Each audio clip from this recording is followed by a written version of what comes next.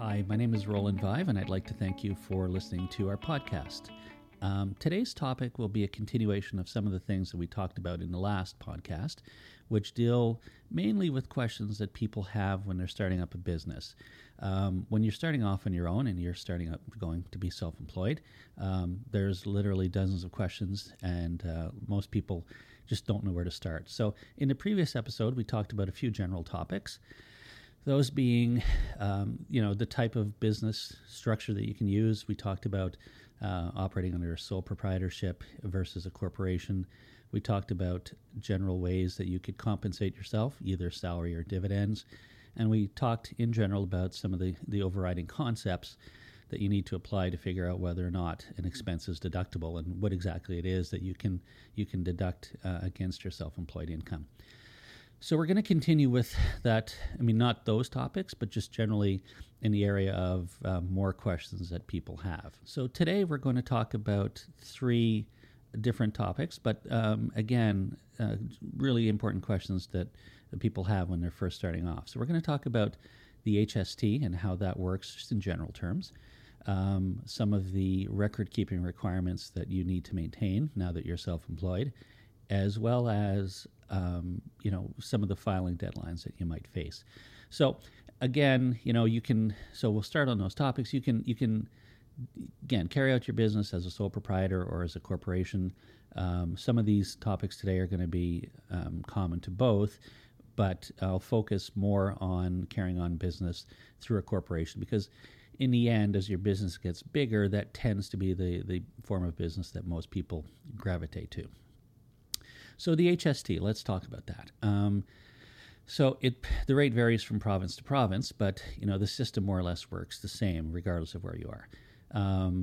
The amount is essentially, the question first is, what do I have to do? Do I have to register for the HST if I've got this business here?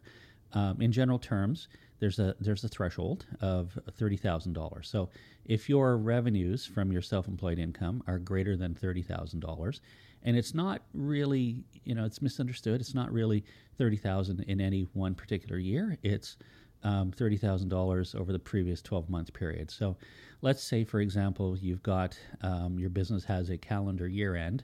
So you've done $20,000 of business in the January to December 2019 period. So you're under the threshold, and you also have $20,000 of revenue in the January to January 1st, 2020 to December 31st, 2020. So, in each particular year, you might only have $20,000 of revenue in each reporting period, but in a 12-month period, you've exceeded that $30,000 threshold. So once you exceed that revenue threshold, you really have no choice. You have to register for the HST, unless the services that you provide are considered to be exempt services. And most things are not exempt. Certain activities are exempt. So if you're providing medical services, if you're a doctor, for example, and you generate revenues from that, you're not subject to HST. But for all intents and purposes, most people and most activities that you're carrying out are going to be subject to the HST. So first thing to consider is, do I register for the HST or not? Well, you may have no choice. If you're exceeding that threshold, then you must register for it. So how does the HST work? I'm going to assume that the services you're providing are not exempt, and they are the type of services and revenues that do attract the HST. So when you send out an invoice or a bill to one of your customers or clients, let's say for argument's sake it's $100 for the services you provide or the goods that you've sold.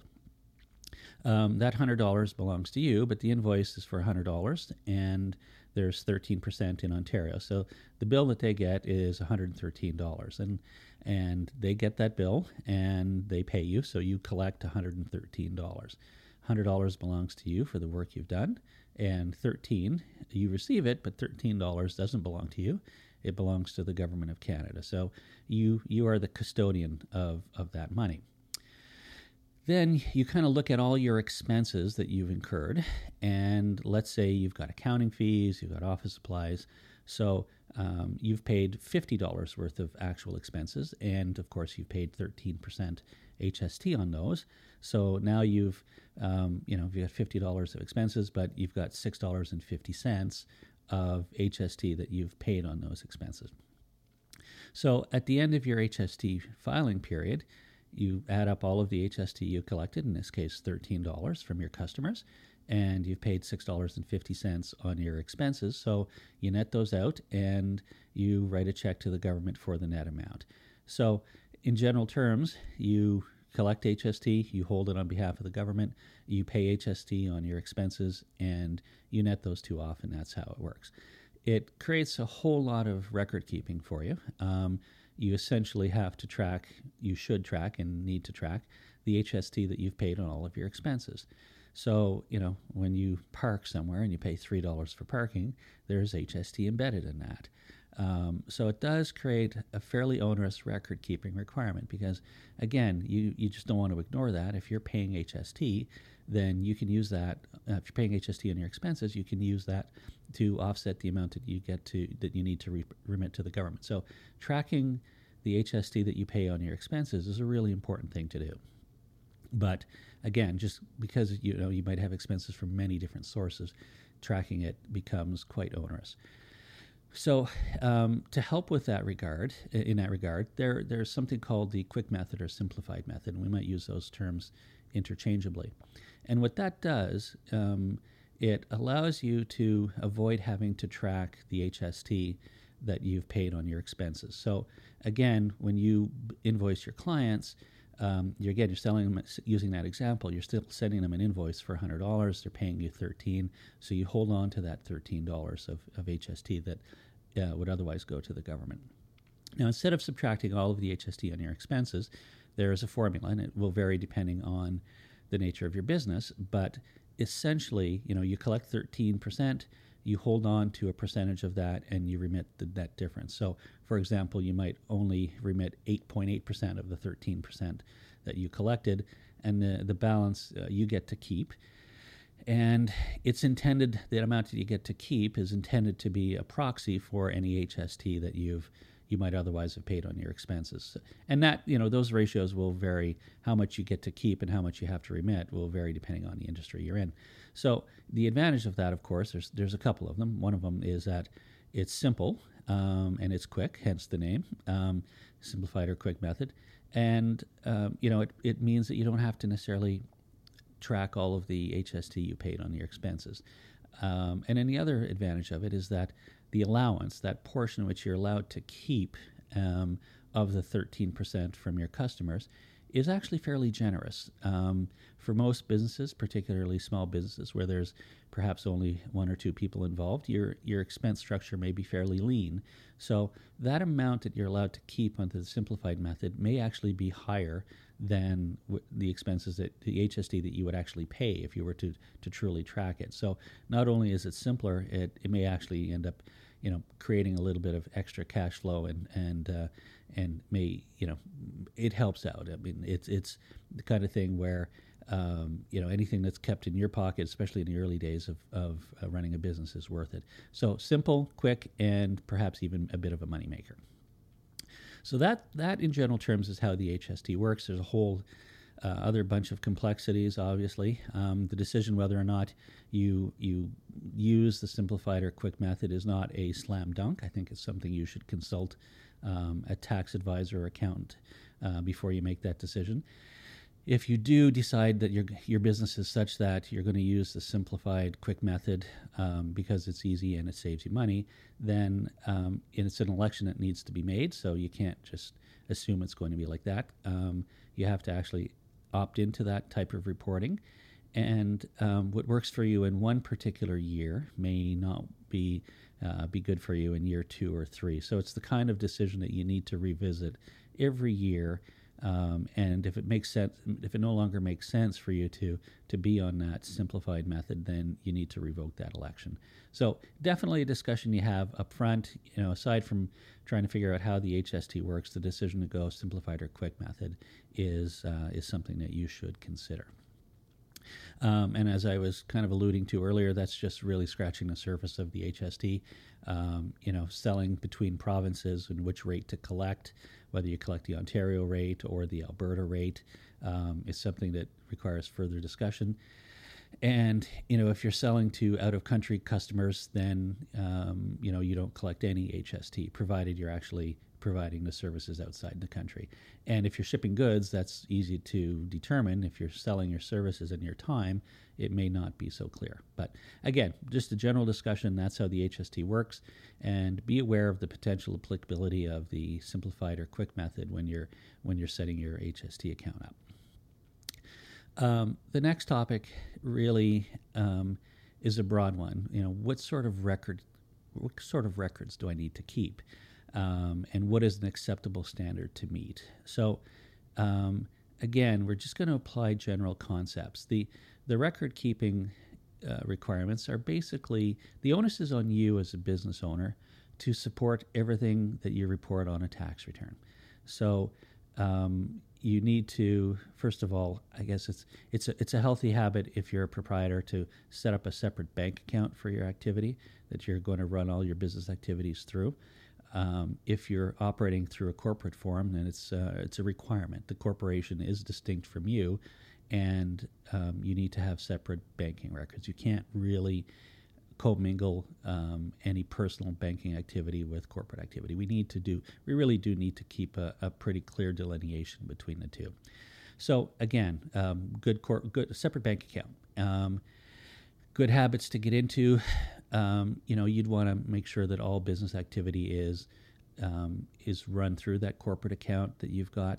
You can't, if you get paid by customers and you deposit it into your personal account, that's a big no-no. I mean, it really does make it difficult to compile your results, your profit and loss statement at the end of the year if your revenues and expenses are scattered all over the place. So keep corporate bank accounts, at least one. Some people use multiple accounts, but is separate from you, the individual, and run as much activity through that bank account as possible.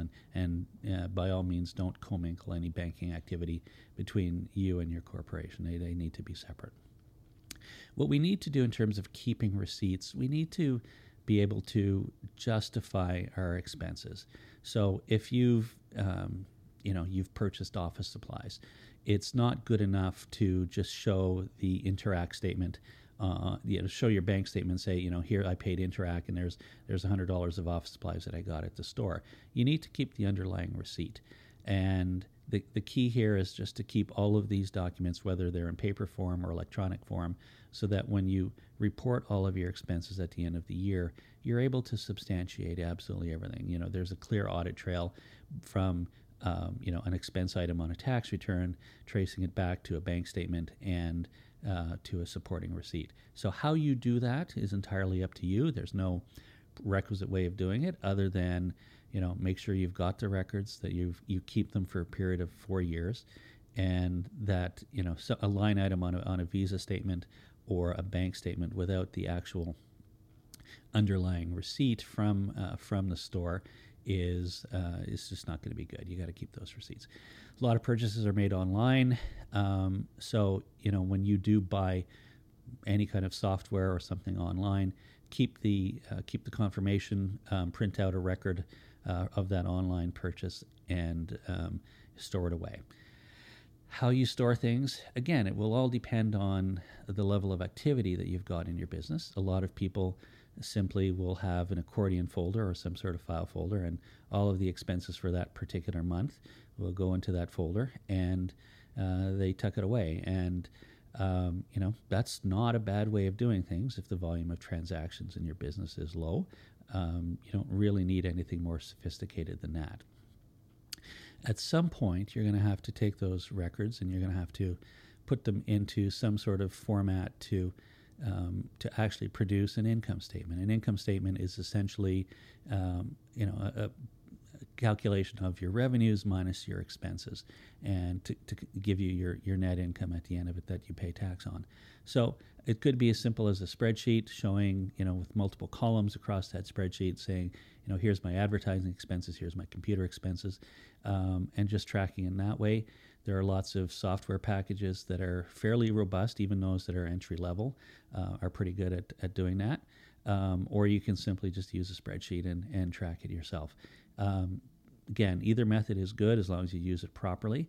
The concern I have for most people who are starting up a business, and it's a great idea to get a software package to track it, but and these packages, are, like I said, are very robust, and they're aimed at they're designed in such a way that you don't have to be a professional accountant and know your debits and credits to use them, but they need to a certain level of diligence and attention to detail. So if you use a software package to track your activities, but you only capture 95% of them, that the 5% that you're missing are going to create a lot of headaches down the road. So whichever way whatever method you use to track your expenses, you should stick to it. Good habits would be to do it on a fairly regular basis. If you kind of do it at the end of your year, you're going to be rushed. You're going to have far too much volume to deal with, and you may not actually remember what certain transactions were. So, again, doing it, pick a method, stick with it, do it properly, but mostly do it on a timely basis, I think are probably good habits to get into. When you're reporting your income, it has to be done on what we call an accrual basis. So accrual accounting basically means revenues and expenses go into the period in which they were incurred and not when they were paid. So let's take a simple example where you're a consultant and you're going to have a December 31st year end. So 2019, for example, would be your first year, and you've got a December 31st, 2019 year end. So you do work all through the month of December. You send an invoice to your client at the end of the month for $1,000, let's say, plus HST. So you send them an invoice for $1,130, and they're good customers, and they pay you early in the new year. So January 2020, you get a check for your services plus the HST. So although the cash came in 2020, the work was done in 2019. So under an accrual basis of accounting, that is income that must be reported for income tax purposes in 2019. So you can't take a shortcut. You can't only report transactions as the cash comes in or the cash goes out. It has to be done on an accrual basis, which means that transactions close to your year end, you have to really make sure that they're in the proper period. And that doesn't apply just to the revenue side of things. It applies to the expense side of things.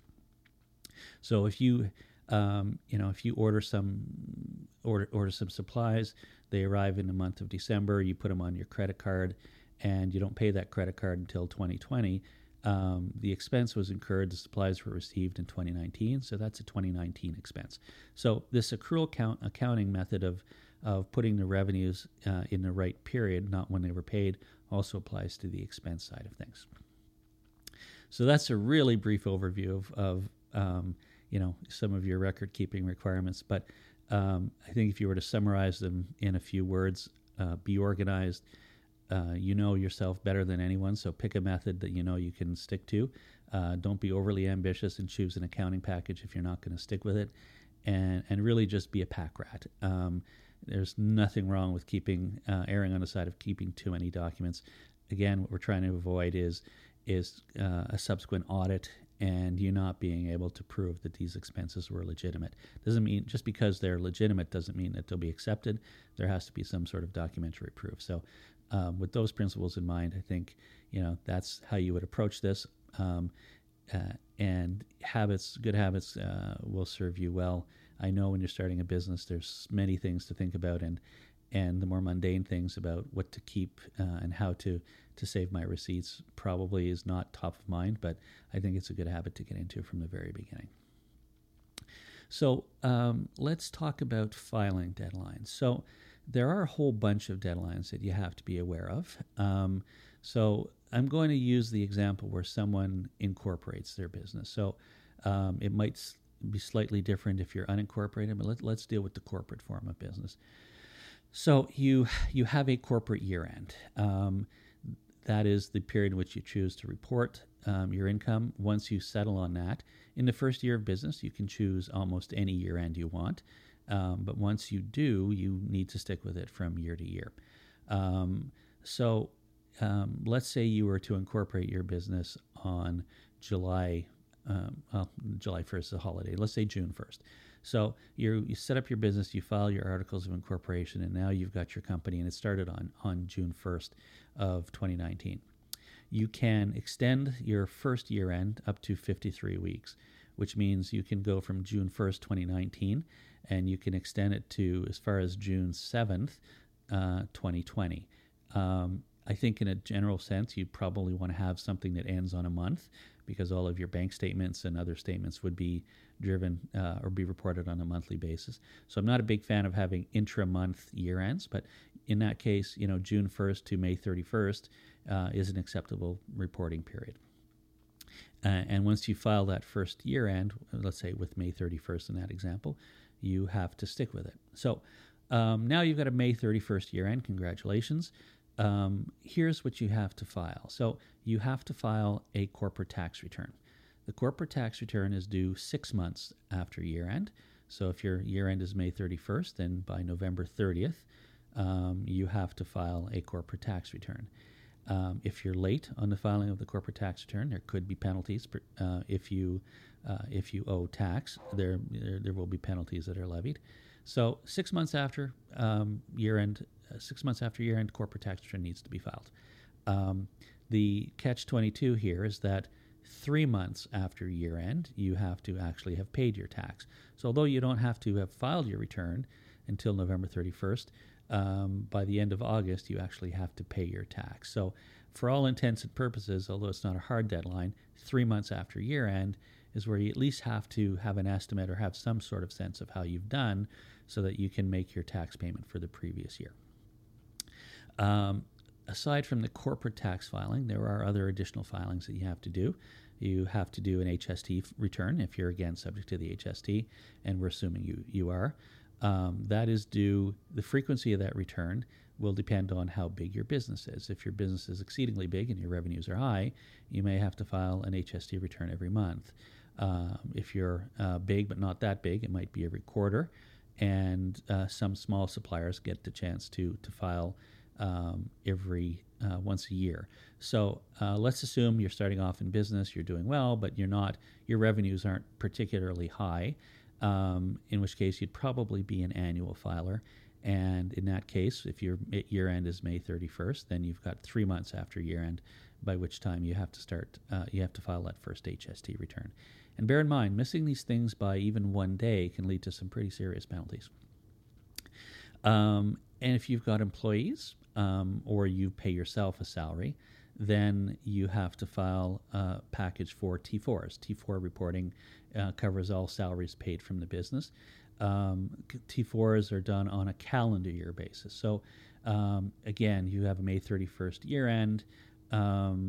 That's great, but you have to report all the T4s and all the salaries paid to your employees has to be done on a calendar year basis. So that would be for the period ending December 31st, 2019. And you have to file that T4 package by the end of February 2020. So 2 months after year end is when you have to file your T4s. If you don't have salary, but you've taken money out of your business as a dividend, then you have to file a separate reporting package for that by February 28th as well. So be aware of these deadlines. I think, putting them down on your calendar and knowing that you do have these things coming up. They're not throughout the year, they're at specific times, but just working towards them and knowing what they are is very important, because sometimes they take time. You can't, to do the T4 reporting package, let's say at the end of February, you need a little bit of lead time to start compiling all of the information. So be aware of what they are, and be aware that the penalties may be fairly significant if you miss them. So I know there's a lot of things we talked about. We talked about how the HST works in general terms, the types of receipts you need to keep, and some of the filing deadlines. Might seem daunting. At first it is. After a few years of being in business for yourself, these will become second nature. So, don't be put off by these requirements. Everybody lives with them. Everybody deals with them. And like I said, they'll become second nature to you after a while. Just, again, be organized. Don't let these filing requirements be an impediment to you getting into business for yourself. thank you very much. And I think there's certainly more topics to talk about. Most people starting off have dozens of questions. So I think we've dealt with 3 today. We dealt with 3 in a previous episode, and I think we'll just continue with this as we go along until we run out of questions to ask about starting a business. Thank you.